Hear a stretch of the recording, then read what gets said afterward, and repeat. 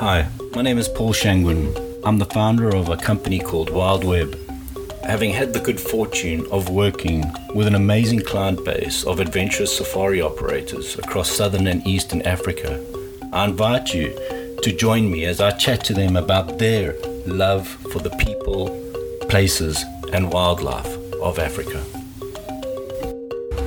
This week, I chat to Steve Edwards of Masango Safari Camp on Lake Kariba, Zimbabwe. Steve is recognized as one of the top safari guides in Africa and has a wealth of experience and knowledge on the African bushveld. At a very young age, Steve got into the then-known Rhodesian National Parks, where he honed his skills in every corner of Zimbabwe. In 1990, Steve achieved his dream of acquiring a small island on the lake shore of Kariba. He now lives with his wife Wendy and the team at Masango Safari Lodge. I hope you enjoy the show.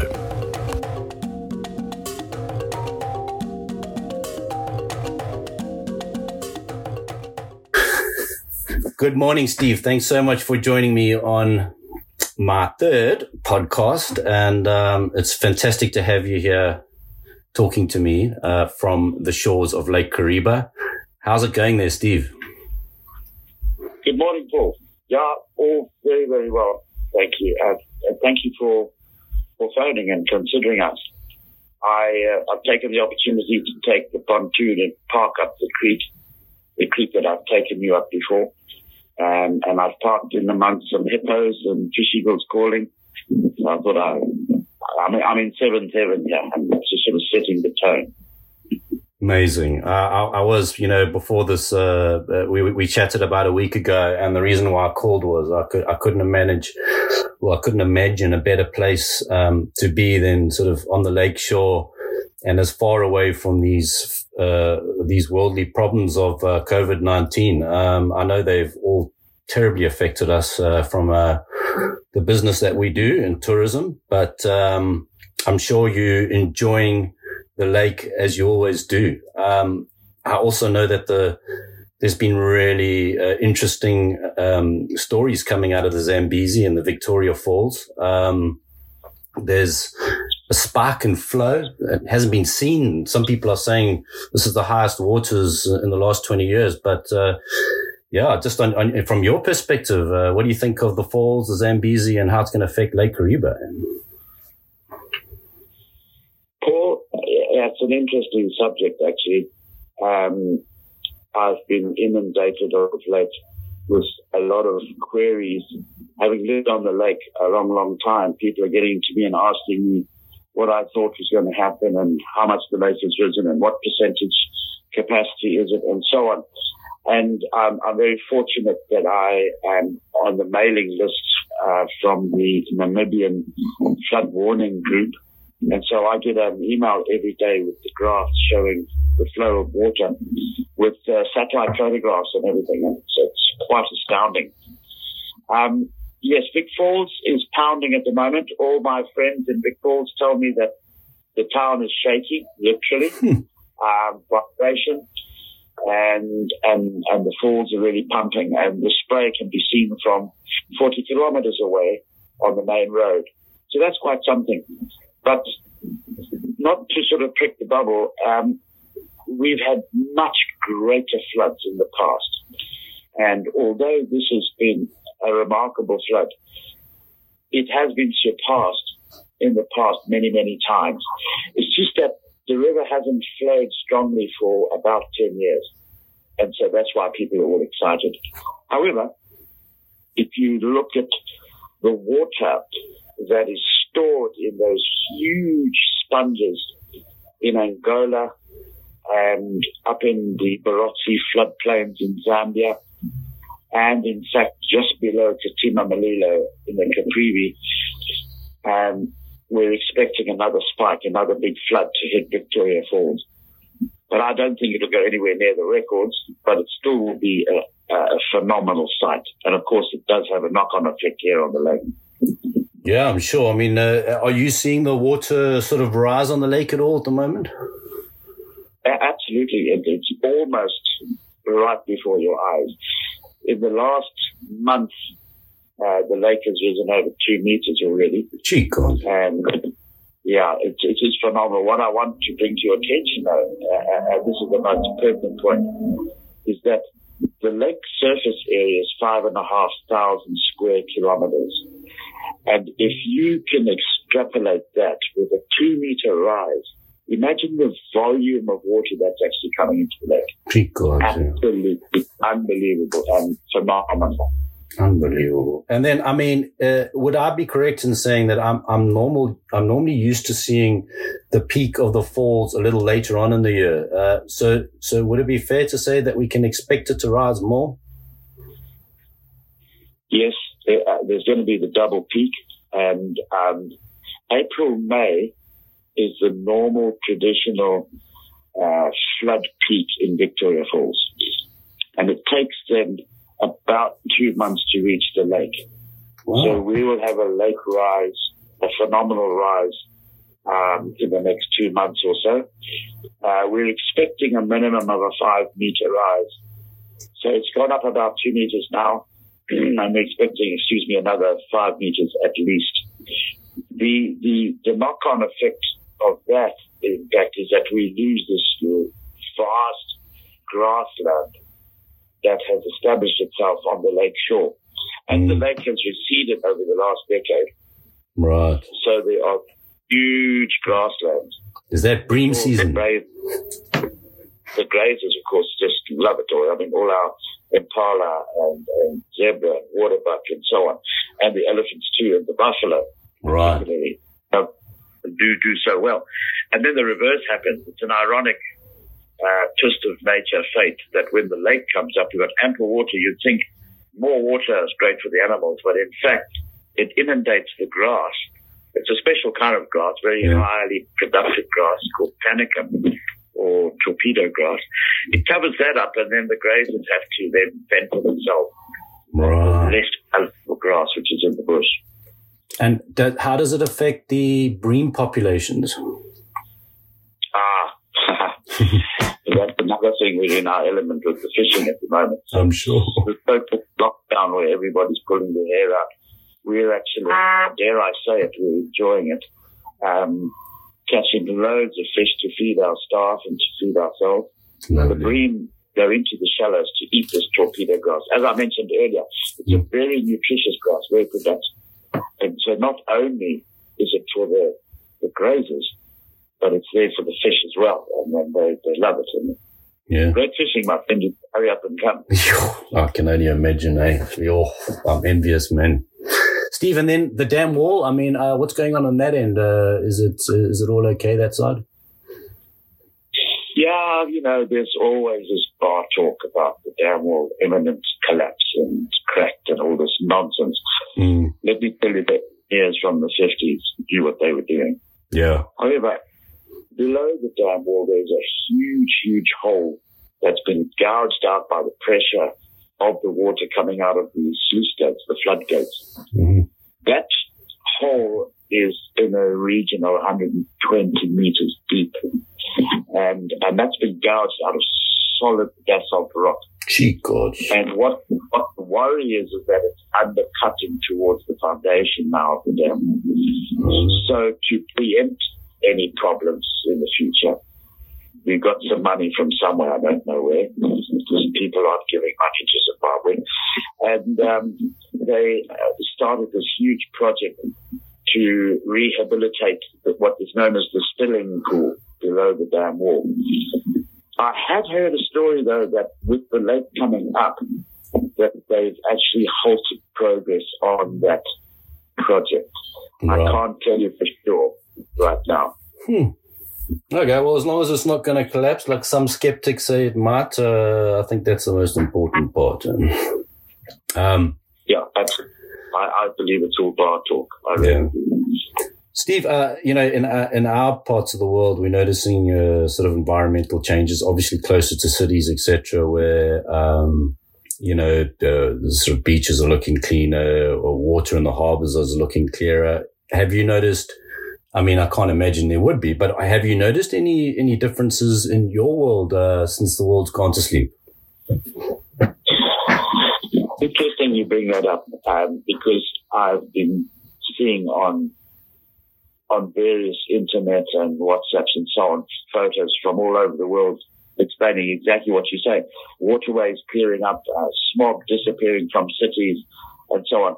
We're blessed where we live here. We are in paradise. And we do not have any form of pollution whatsoever, be it water, be it air. We just don't have it. We're very lucky we live in a pristine environment. However, when times are good, and we have the normal sort of influx of tourists, we have airplanes flying overhead, landing at a nearby airstrip, bringing in tourists. That stopped. Yeah. All flights stopped. And it's a sort of an eerie feeling not hearing the aeroplanes. Yeah. And also speedboats and cruiser boats, these gin palaces, which we call houseboats, where people hire and go onto these boats. Some of them sleep up to 20 people, some half a dozen people.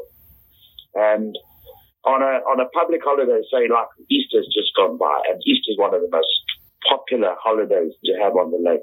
Yeah. We would count 30 of these big cruiser kinds. There's not one. Not one speedboat, nothing. And if you hear a speedboat, it's probably the anti-poaching unit or a police boat if they find petrol. And that's on the horizon kind of thing. It's quite amazing. It's deathly quiet. But, we love it. Yeah. Hippos, fish eagles, and so on. No, totally, yeah.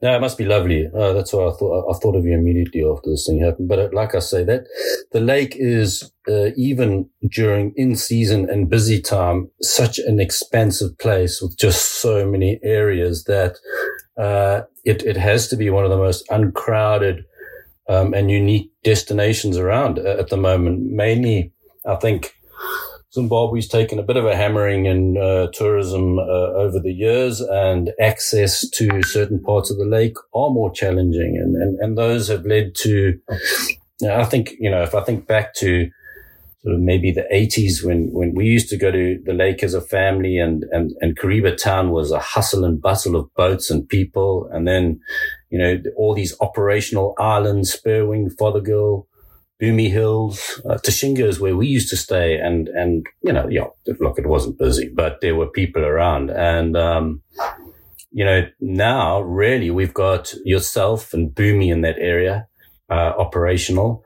I think, am I right in saying that Spurwing and Fothergill are now closed, Steve? Well, basically we're all closed, actually. Yeah, I suppose so. Yeah. I was chatting to the general manager of Boomy Hills on the phone the other day, and he says he doesn't know what to do with himself. He's twiddling his thumbs.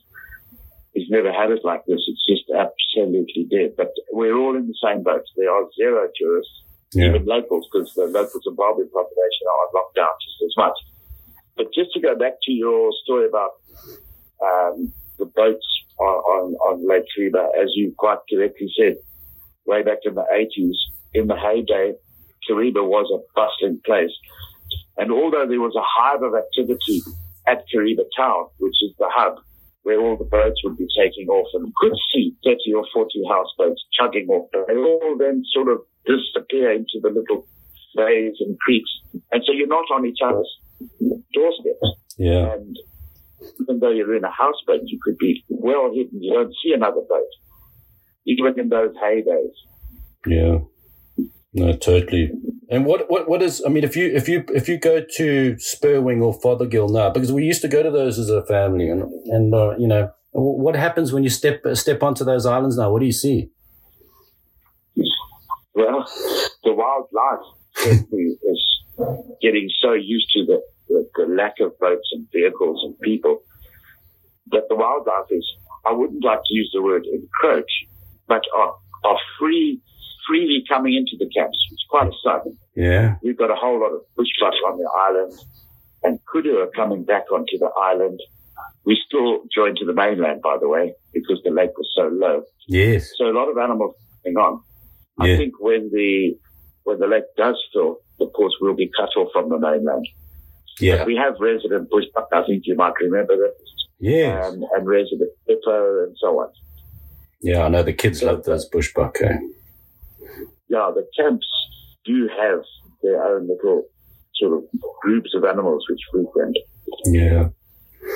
And Steve, I know that you started sort of your career as a ranger in the early 70s, if I did my homework correctly, because I was only a year old when you started your career. And then, you obviously, you had the benefit of learning the ropes under what was then the Rhodesian National Parks. Can you just tell me how you got all started in becoming a game ranger? Yeah, I think I need to pay homage to my mother and father, really, because they were dead keen on wildlife. And as a small child, I remember being packed into the vehicle with our sleeping bags and tents and food, and off we'd go during the school holidays or a long weekend. And Wankie National Park was my parents' favorite place. So we used to go. That was, in those days with the vehicles we had in that time, it was a 2-day trip. We used to camp on the way up to Wankie's because I was brought up in a little town in the middle of Zimbabwe called Gweru, used to be called Gwelo. And we'd pack up the car and head off and camp on the way there at a place called the Bendizi River. And I remember very distinctly, vivid in my mind, those days, getting up very early, keen to get going and putting a kettle on the fire, making tea for the folks to wake them up with tea and hearing the birds and the animals in those days. It's now surrounded by people, but in those days it was wild. The Bendizi River was fantastic. Oh, I'm sure. Anyway, Wank was the place. And my mom was the one that sort of really opened my eyes and senses to wildlife. She always used to hug our sleeping bag. Say, smell that. That's Wankie from the last holiday. It's true. Those sleeping bags do have a very distinct smell.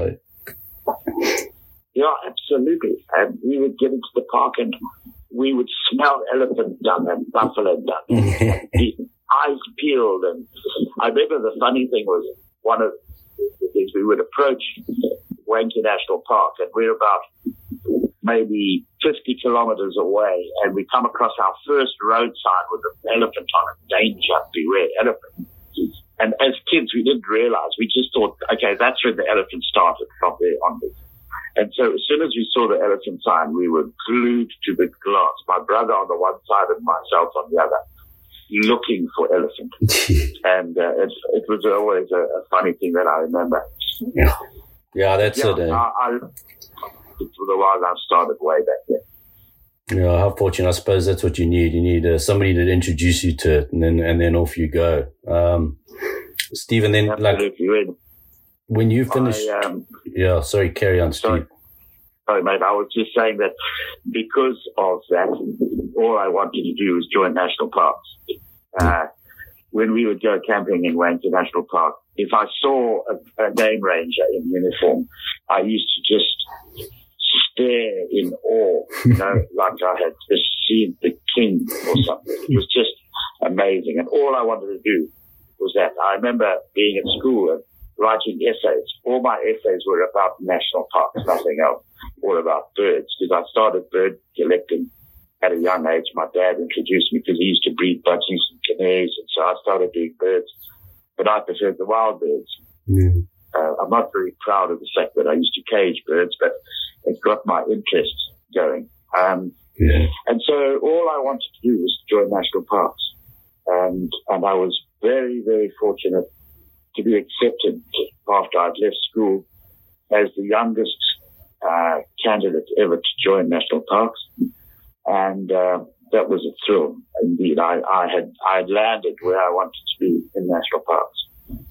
Yeah, where was that first spot that you got assigned to, Steve?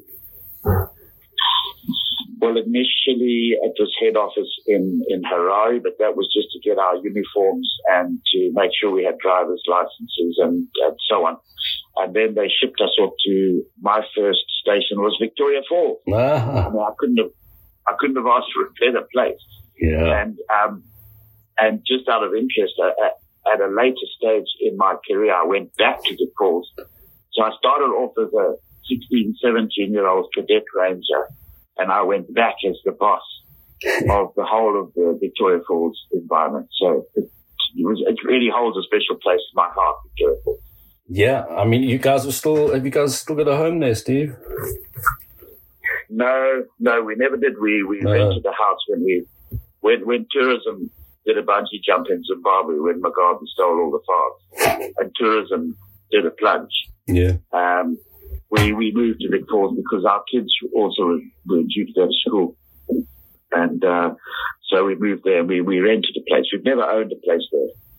Okay. But we love it. Yeah, I mean, we were there last year, and we went as a family. We were staying in with the Parkers across the river, but we went to Vic Falls, Zimside, for a day, and I have to say, it was, I mean, I was really impressed the way that they've done it there at the moment. It's a really nice facility they've done on the Zim side. I was, as I say, I was quite impressed. I know also obviously in the days, the great days of, those 80s, those 70s and 80s, where the national parks were so well managed, and still to this day, I think, Zimbabwean game rangers are respected across Southern and Eastern Africa. They seem to be, some of the best around. What were the highlights of your career, going from Vic Falls and I know you managed a couple of other parks, if you can touch on that. Well, as a cadet, we were posted rapidly around. So we did 6 months to 9 months at a station. And the idea there was to move us around to get different experiences. And I can honestly say that I probably was lucky enough to work under some of the best wildlife guides in the world. Phenomenal people. And I learned so much from them and respect them most highly. So I think I probably went to 13 different national parks. But as you get higher up in the ranks, so you spend longer and longer. Yeah. And then eventually I was made senior ranger and then a warden. And my first warden post was Victoria Falls, so I went back there as the boss. When I eventually left the department, I left as a provincial warden in charge of a province. And I basically fulfilled my career. And it was only politics, in fact, that made me leave. I would have still been there. I would have been the one to switch off the lights, I can assure you. But, just politics, it just got a bit nasty because I got heavily involved with the anti-poaching and the rhino wars, and that started to get a bit smelly as far as involvement, high-ranking people, government officials, and so on. Yeah, Steve, I think you managed to spend a night, you spent some time in jail, didn't you? Yes, I think we all jokingly say if you want to be a true Zimbabwean, you have to have spend some time in jail. I did spend some time in jail. But, it's the good times and the good places that are more indelible in my brain about my career at National Park. For sure. National Park on 18 years. And I was very lucky to be stationed at fantastic places. Matusadona was another. Yeah. That's right there on my doorstep. Exactly. I mean, that's the kind of area that I got to know a bit as a youngster because my dad used to take us camping into Shinga, and I think we kind of worked out that you may well have been the park warden when I came there. But yeah, what a stunning area for wildlife. And, so much opportunity for game to thrive in that area. It's got everything. How is the wildlife doing there, Steve? Let me just start off by saying the Matusadona is, to coin a cliche and a phrase, which I'd like to do, it really is a hidden gem. The Matusadona and Chizurera National Parks are remote, they're rugged, they're difficult to get to, but once you're there, you're in paradise. Yeah. Phenomenal surroundings, lovely vistas, and great wildlife. But the other side of that story is that because they are difficult to get to and around, policing them was difficult. And Zimbabwe, as you know, has gone through some economic turmoil. And so there was not much funding going through down to the grassroots, to the national parks rangers. They weren't being able to get out and do their work. And we ended up losing a lot of our rhino. In fact, as we speak now, we've lost all our rhino. Wow. Every rhino was poached out of the Matusa Donna. And sadly, when we started Masango, my wife Wendy and I, the biggest draw card really was the fact that we had black rhino. And that used to be our creme de la creme. We would take people out and track rhino on foot. And there's nothing more exciting than tracking a wild black rhino, I can assure you. Oh, I know. I've been with you. You know, we did that tracking the one day, and I so enjoyed it. And we saw a lot of other stuff, and we'll get on. Yeah, I'll talk about some of the other stuff we found on the ground. But back to the rhino, I think you were concerned that there were a demise in the numbers at that stage. We embarked on a huge project called Operation Stronghold in the late 80s, early 90s to try and save the rhino. And the Matusa Donna was designated as one of the IPZ, intensive protection zone. And so rhino were brought in and then they were policed and they were also dehorned. But we even had poachers shooting rhino that had been dehorned and they took the ears. We led to believe later that they used the ears as proof that they had shot the rhino, but there were no horns. Gee God. So they were paid a certain amount of money for having done that. Oh, what a tragedy. Yeah, it's terrible. I mean, how would you try and get rhino back into that area, Steve? I mean, what would be a plan? I mean, obviously you've got to sort out the poaching first, but where would you get rhino from and how would you go about it? Not to mention the places because it's sort of secret. There are two other places in Zimbabwe that are doing exceptionally well with rhino, and they're breeding up a great nucleus. So there's already a gene pool, a nucleus that we can extract from to build up the population again in the park. When the time comes, when we have rule of law and we have good judiciary and so on, when that's all in place, then it's an ideal time to bring in some rhino. We do have another saving grace, and that is Africa Parks have recently signed an agreement with the Department of National Parks and are taking over the Matusa Donna National Park. They've worked right through Africa. In various countries, they adopt a particular national park, and then they pump in money and logistics and personnel and what have you to get that particular chosen park back onto its feet. So we are fortunate that the Matusa Donna has been the chosen park for Africa Parks to come into. The agreement has been signed. Everything is on the go. And then, of course, this lockdown came. So it's been put on hold at the moment. But they will be jacking up the roads, the bridges, the culverts, the staff housing. But a very, very important aspect for the future of wildlife in the park is to involve the peripheral communities. All of these villages live on the periphery of the park. They have to be together with the ideas of the park. Otherwise, you fail. If you don't have the community on your side, your wildlife is doomed. Yeah, absolutely. They have to feel the impact too. How is that community doing down the drag there, Steve?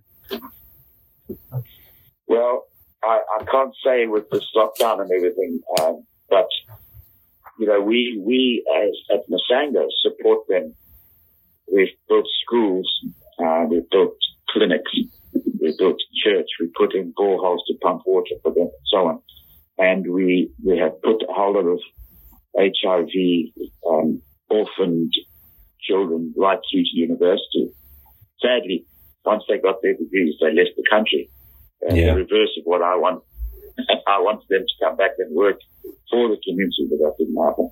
Yeah. And that's how we've been involved with the community, and we get on very, very well. In fact, just out of humor, the chief Mola, he named his last born child after me. That was quite a joke. Gee, that's fantastic. That's a real sign of respect, eh? Gee whiz. That's awesome. That was it. I mean, we were all laughing, but in fact, it does mean a lot to us. You know? Yeah, that's amazing, eh? Steve, I remember when we were walking in the bush, tracking rhino, we came across a mound, and there was sort of a junction. You noticed that the landscape had changed slightly, and you dug into what seemed like just a different rock formation and started pulling out what I think you termed as Triassic era bits of a type of dinosaur. Can you just tell me a little bit more about your area and what you found there? Okay, it started off with one of the walks that we were conducting, and I came across a whole lot of early Stone Age tools almost in a pile, spread over about half of a tennis court kind of size. And it really was interesting. So I wrote a paper on it, and it was picked up by the Smithsonian Institute in the States, and they flew out one of their specialists involved in archaeology, who camped with us for 10 days and was then registering the site, measuring it, photographing it, and so on. And she was showing me how they made the early Stone Age tools. And whilst we were there one day, I sort of wandered off on the edge of it and picked up what to me was obviously a fossil. It was a bone that had turned to stone. And I took it to her and told her, and she said, yes, that's definitely a fossil, and promptly threw it away. And I said, why did you throw it away? She said, I'm an archaeologist, I'm not a paleontologist. I'm not interested in fossils. So I said, well, excuse me if I just going to scratch around. So I wandered off and found what was obviously dinosaur teeth. And that really opened my eyes. Yeah. So I'm honed, if that's the word, on fossils. And as you quite correctly say, when we went on a walk with you, I know the kind of the rock formation of stratigraphy where these fossils are to be found. And I have subsequently now located 6 different fossil sites. And we invited some specialist paleontologists from the London Natural History Museum and from Wits University in South Africa and from America. And we mounted a scientific expedition by hiring one of the gin palaces, the houseboats. And I think we were 9 in all, and we went scratching around, looking at a previous fossil site which had been known about and written about, because Zimbabwe actually has a unique dinosaur known as Volcanodon caribensis, named after Kariba, where it was found on one of the islands. So we did a bit of a scratch around there. We found a vertebra there. And then I introduced them to my 6 sites, and we picked up this phytosaur jaw. Well, in fact, I had already had it in my collection. And they then said to me that this was the first such specimen from Africa, south of the Sahara. Never been recorded before. So they were very, very excited with that. Then I then smuggled them to England, literally breaking the law, because I needed to have them identified. And I met with a lady who was at the Natural History Museum, who was the lead paleontologist, Dr. Angela Milner. We have since then become very good friends. And she also is a birder. She loves birding. So we hit it off very well. But she knew her stuff. She really knew her stuff, and she was identified. She was describing to me the area. Wow. She'd never even been to Zimbabwe. And she was describing the area where I'd found this stuff. It must have been so-and-so, and it looked like this. And anyway, she's the first person to have identified it as a phytosaur. And she said, when you find a skull or a hip, I'll be on the next plane out of London. And then sadly she retired, and the monies allocated to the Natural History Museum in England was severely cut. And so when we managed to get this expedition together with the guy that had taken over from Angela, he managed to scoop some money together from some donors and came out, and they were over the moon with what they found here. Absolutely. There's been a scientific paper written. It's just recently been published. And, so it's very, very, very exciting. And all but smuggling bones out of the country. How did you manage to do that?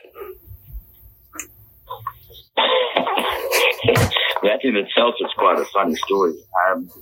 When I passed through the security X-ray section and my briefcase went through, I was hauled up by the security and opened the briefcase, and they said, "What are those?" And they pointed straight to the fossil. Now, I really, really got quite nervous because I could go straight to jail, you know. So anyway, I just said to her, I just did some quick thinking. And I said, I'm very, very scared of flying. So I went to see the witch doctor, the Nanga, to ask him for some muti, some medicine, to help me with my nervous flying. And these are my lucky stones that he gave me. So she said, really? Okay, you can pass. And I got I managed to get through security with some quick thinking. Yeah, well done. As I mentioned, the Nanga. And that started that whole mission of the Natural History Museum being able to get that insight. So well done on that smuggle, that's for sure. Yeah. Steve, they kept them for a while. Yeah. And then they catalogued them, identified them, labeled them, sealed them in lovely bubble packet, and then sent them back to me, registered mail. So I've got them back here, and I've subsequently been given a license to collect and to keep. So I'm very happy about that. I think this is all as a result of those specialists coming out and involving, of course, Natural History Museum paleontologists from Zimbabwe. They were with us too on the houseboat, and they gave me the permit to collect and to keep. Oh, brilliant. So that's it. I mean, you've got that whole museum at Masango. How is it still there, Steve? Absolutely. You know, when we had guests and we go out on walks, every single day one is learning and constantly picking up stuff. Wendy and I have got a nice little museum going there now. Yeah. Lots of little interesting artifacts that we pick up on walks. And then, of course, tied in with it is a small little gift shop that Wendy and my daughter Robin run. Very nice. Wow, and Steve, you know, you obviously, apart from your time in Zimbabwe, you took a gap and did some time in Kenya. What did you do up there? Again, if you can just tell us where you worked again. Okay. This was also a direct result of the farm invasions, and tourism dropped off the cliff for Zimbabwe, and we weren't getting any tourists into our camp at Masango. We weren't making money, and I had quite a large staff to still maintain. So through Classic Safari Camps of Africa, which I'm a founding member of, we were offered a job by Ari Grammaticus, who's the real doyen of tourism up in Kenya. And he runs a group called the Governors Group. Sadly, he's passed away. But he offered me a job and asked me to bring the Zimbabwean aspect of guiding to the Kenyan guys. And worked in Kenya at Governors Group, which was an eye-opener for me because they have phenomenal wildlife there. Absolutely phenomenal. We always, in Zimbabwe, we always considered ourselves to be the best guides and we have the best wildlife and so on. But I must tell you that if you're a first-time traveler to Africa, you want to see wildlife, without doubt, Kenya, the Masai Mara is a must. It's a first prize. There's animals in every square inch. There's animals and all the cats. You know, it's just phenomenal. Yeah. So I really had a Yeah, I've yet to see that area. I mean, we got clients up there and I've been invited. I just haven't gone. I'd love to see it. I once tried, ran out of money, sat at the gates of Ngorongoro Crater, but had no money and had to go back and find work elsewhere. But one fine day, that's for sure. I've been approached by many guests saying, of all the things that you would like to do in Africa, what would you say is the best? And I said, if you are going to do a once-in-a-lifetime trip to Africa to see animals, the migration in Kenya or northern Tanzania in the Serengeti is a must. Yeah. And then, of course, gorillas and the chimpanzees. Yeah. So those are two definites. Yeah, for sure. And Steve, while you were there, you helped train up some of the Maasai guys, and you got into. I think you were involved with some medical training as well as some guarding, and you made a discovery. If I remember correctly, you told me a story of how the Maasai your lion sightings and the Maasai kit was some issue. You can just elaborate on that story again. Yes, that was an interesting story and an eye-opener for me. When I got to the governance group, I asked Ari Grammaticus what my mandate was. And he said, I want you to introduce walking safaris. But I want you to take one of our local Maasai warriors with you. The tourists love having these guys dressed in all their regalia with those big red robes, which they call a shuka, and their spears and their shields and so on. So it's all part of the hype of going on a walk in the African bush with a warrior and so on. And it was fine. And he would teach me about edible plants and grasses and so on, and insects. And I would teach him stuff that I knew. And so we got on very, very well. In fact, I also taught him how to drive because he didn't know how to drive. And anyway, what I noticed was that when we were tracking lion, for example, because there's lions everywhere in the Masai Mara. So picking up a prowler lion in the morning to track is pretty easy. But I noticed that every time we got to where the lions would be, they would run and disappear down the valley and up the hill on the other side and look at us at a distance, sometimes half a kilometer away or something. I just couldn't put my finger on it. I didn't understand why they were so nervous. Yet when we were in a vehicle, you could get within 1 inch of them, and they just lie around. And then I was very fortunate one day to be sitting in a vehicle with some guests in amongst a huge pride of lions, about 20 lions. And we were just watching them lying around as lions do, cubs playing. And then all of a sudden, the lions' ears pricked up and they sat up and they all stared off into the horizon. And I said to my guests, wrongly, I'm happy to admit, I said, these lions have spotted something. They're probably going to hunt now. So just get ready, get your cameras ready and so on. But the complete reverse happened is they all snuck off into the bush. And when I looked with my binoculars on the horizon, here was a Maasai warrior coming along on his bloody bicycle, dressed with chukka. And it dawned on me then, at that moment, that is what the lions were scared of.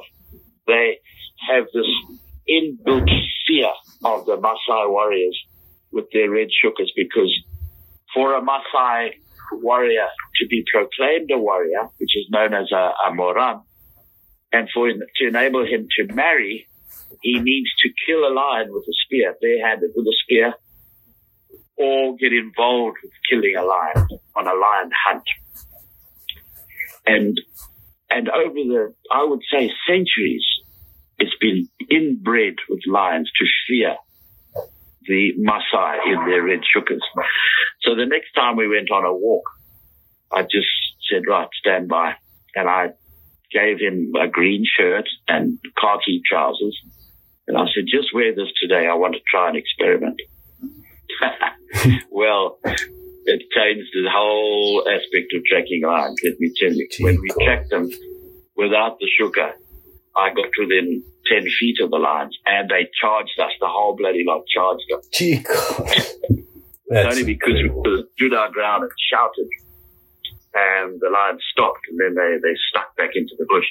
But it proved my point that with the red shukka and the spears and the shields, you can't get anywhere near those lions. But it was a hell of an eye-opener. Yeah. Steve, that's I know you made a big difference there. And the other part was just preparing your team for medical emergencies.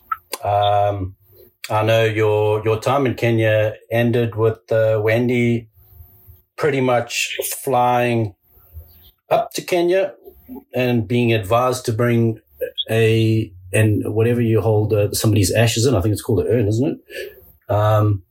And you were in a bad way. Can you tell us what happened there? Yeah, that was quite a shocking experience. Having done a morning walk and then another afternoon walk, we came home late one evening, because even Kenyan vehicles break down. And I had to sort of drive very slowly across the plains with no lights. Got into camp at about 8 o'clock, 7:45, something like that, with a honeymoon couple that I'd taken on a walk. And the askaris, which are your Maasai guards that roam around the camp keeping tourists safe, came running up to me in the car park and said, "Be careful, Bwana, there's a kiboko, a hippo, running amok in the camp. There are two males that had been fighting all day, all afternoon." And I asked, "Well, where are they now?" And he said, they've gone right up to the top end of the camp. So I said, "Quickly take my torch here, go and take these guests to their room, and we'll have a quick shower before dinner." But the rest of my guests were all sitting around the fire waiting for us to return so we could start dinner. And anyway, to cut a long story short, I was walking to my room, which was the closest room to the dining room, and I walked straight into a hippo within a meter or so. And it was one of the males that had come running back down the path. Anyway, when he saw me, he just went for me. And I was with the Maasai tracker, and we both turned and ran. And of course, the Maasai are quite world famous for the way they can run, and not so me. And the hippo got hold of me, bit me, and mauled me pretty badly. And I eventually went unconscious. I was stuck in its mouth with my head and shoulders and my legs sticking out with my backside down its mouth. And it crushed me and disemboweled me and broke a few ribs and things, and ran with me down the path. Luckily, I did become unconscious, actually, because I couldn't breathe. Anyway, I woke up somewhere in the car park with all the staff surrounding me, trying to pick me up. Anyway, I'm cutting the story short because it's a long-winded one, but they threw me into the back of the Land Rover, even though I was shouting in my best Swahili to put me down. The more I screamed, the more they ran with me like a battering ram and threw me into the back of the Land Rover. And took me around to the main camp over very, very rough terrain, what we call square wheel country. The elephant foot in the mud have created these huge potholes. Yeah. And so they hit that at bloody about 80 k's an hour, and I was being bounced around. Oh, luckily, gosh. I had taught the guy to drive, as I said earlier when we were talking about the walks, and I had taught him how to drive. So that was rather a miracle that he was around to be able to drive me to the next camp. And you mentioned earlier just now in your chatting about having trained the medical staff. They had a medical guy which they called Daktari, and I think that's Swahili for a doctor. But his sole position in his clinic was disciplines for headaches and plasters for scratches. So because I was going to be doing walking, I implored with Ari and his wife, Romy, and Romy is a doctor, that we would need a lot more equipment if we were going to do the walking. And not only that, there could be a vehicle accident, there could be an aircraft crash, something. We would need to have a lot more significant medical supplies available. And and I'll give her dues. Romy jumped around and sent a whole lot of stuff, which included morphine and included drips and bandages and all sorts of things that one would need in a trauma situation. I had been trained in trauma medicine in the army in the Rhodesian Bush War, so I used that experience to train their guide, their Daktari, how to give drips and so on. And that saved my life, because that night I was on the slab in the cliff. He was able to put some drips into me. Amazing. And I managed to fly through to Nairobi that night, and went into the theatre operating, where the guy worked on me from about 10 at night till about 3 in the morning. But they had tried to phone my wife Wendy to say that I was probably going to die, and but the phones weren't working too well, and so they were unable to get Wendy, and they only managed to get her in the morning when I had now pulled through. So the news that Wendy received was good news that I was alive, but the bad news that I was mauled, and so she came up to Kenya to be with me with our young children. Amazing. Yeah, that is amazing that you survived that, because you've shown me the wounds, and you certainly earned your own life there, though, by those good men getting taught by you. So it's a really complete story, that, Steve. Absolutely. The miracles that happened that day they keep reminding me about miracles. It's just phenomenal what happened. You know, that I taught the guy to drive. He was able to drive me there. We had radios, because I had insisted on radios, little handheld radios, the little Motorola walkie-talkie things, because when I went on a walk, I wanted to be able to talk to someone in case something happened. So those were working. The fact that we had the medical supplies, the fact that I taught him how to use them. And another miracle was that there was an aircraft at Governor's Airstrip, because that aircraft normally would overnight at Lake Victoria at one of the Governor's other camps called Mufangano.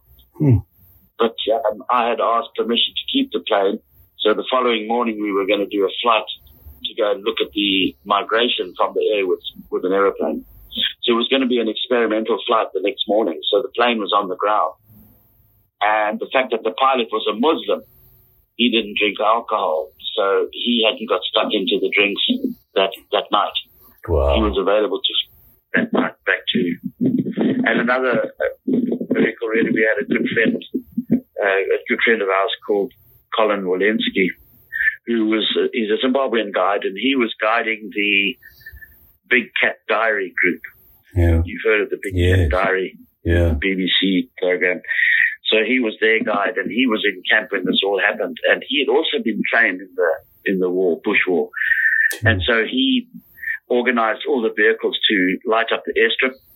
He went and took out the seats out of the aeroplane to make a place for me to lie on the ground. He was good, very, very good. He got everything going, quick in a flash. So, there were all little miraculous things that happened. Yeah, for sure. Steve, coronavirus, an amazing thing. If I think about, if I was looking at the World Health Organization's malaria reports in 2018, 228 million cases in the year that they recorded, 405,000 deaths, and malaria has sort of been funded in 2018 to the tune of $2.7 billion US. And interestingly enough, there is a concern that with COVID-19, these numbers are going to double. The flip side of it that is so interesting is that to date, I think there's 2,790,000 cases and 195,000 deaths. And the UN is estimating a spend of $1 trillion US, which is over 350 times more than the cost of malaria. It's a weird world we live in. How have you managed malaria in your world, and what do you think of that compared to corona? Yeah, that poses another interesting question. the fact that you gave me those statistics, I wasn't sure if you were talking about the deaths or the amount of money that you were querying. Yeah. The amount of money that's being spent on corona is very simply put because it's the first world that's being hammered hard at the moment. Yeah. So they're quick to put the money in there. Malaria attacks mainly third world countries, most of Africa and India, and they're a lot more hesitant to put that kind of money in. I would say, in a nutshell, that's one answer. Yeah. But for example, on this coronavirus issue, when we knew that the president here was going to give a speech, it was inevitable that he was going to call for a lockdown because the world was locking down and he would have to follow suit, I'm sure. So I called a meeting with our staff, the staff that I had in camp at the time. Yeah. And I said, I'm going to impose our own lockdown. So this was like 6 days before the president spoke. And I imposed our own lockdown. Mm-hmm. And the staff that were out on time off or leave or sick or whatever, I have forbidden them to come back to camp. So they're in their own little lockdown back home. And our guys are stuck in camp. I've said I don't want anybody to move at all. And that's been the status quo. Now we're in our second lockdown. And the guys are getting restless, but, you know, as I said earlier, we live in paradise here, and I let them go fishing every day and so on. Steve, Masengo, what an awesome spot. I know, you know, we were so lucky as a family to go there. And when we were there, we pretty much did all the things that Masengo does. And you know, from the bird watching, the game walks, the river cruises, the sundowners, the fishing, you know, and just really enjoying that stunning island. And one of the cool things that I love about Masengo is, and now with the water rising, getting equally exciting again, is that on the dinner side of the island, you kind of look over that lovely expanse of water towards Tashinga and you can watch the sunrise and the moonrise, which is absolutely stunning. I remember us having dinner under the moon. It was just beautiful and empty. And then, you know, on the other side, looking towards Bumi, you've got the sunset, and most of guests these days are those guys that are prepared to put in a little bit of effort and acts from a travel perspective, because, you know, or pay a little bit more to get there, because the private flights to Masengo Island are probably what most sensible out of Vic Falls and Lake Kariba. Otherwise, there are boat transfers across to the lake. How are you feeling about this year? I mean, obviously we were staring down COVID-19. We all know that the writings on the wall, it's going to be a very difficult year, if not hardly a year at all. And then next year we're going to start opening up and looking at, you know, travel again. I know from a sustainability point of view, there's probably nobody better than yourself and Wendy that can keep things sustainable on the island. How are you feeling about the long-term projection? Yeah, you just said looking down at COVID-19. The first image that came to my mind was looking down at the barrels of a double barrel shotgun. Yeah. I believe that this COVID-19 is going to be a big wake-up call, not for us and the small camps around here, but for the entire world. Yeah. I believe our way of life is going to change forever. But anyway, I don't mean to be a doom and gloom person. And I do know that,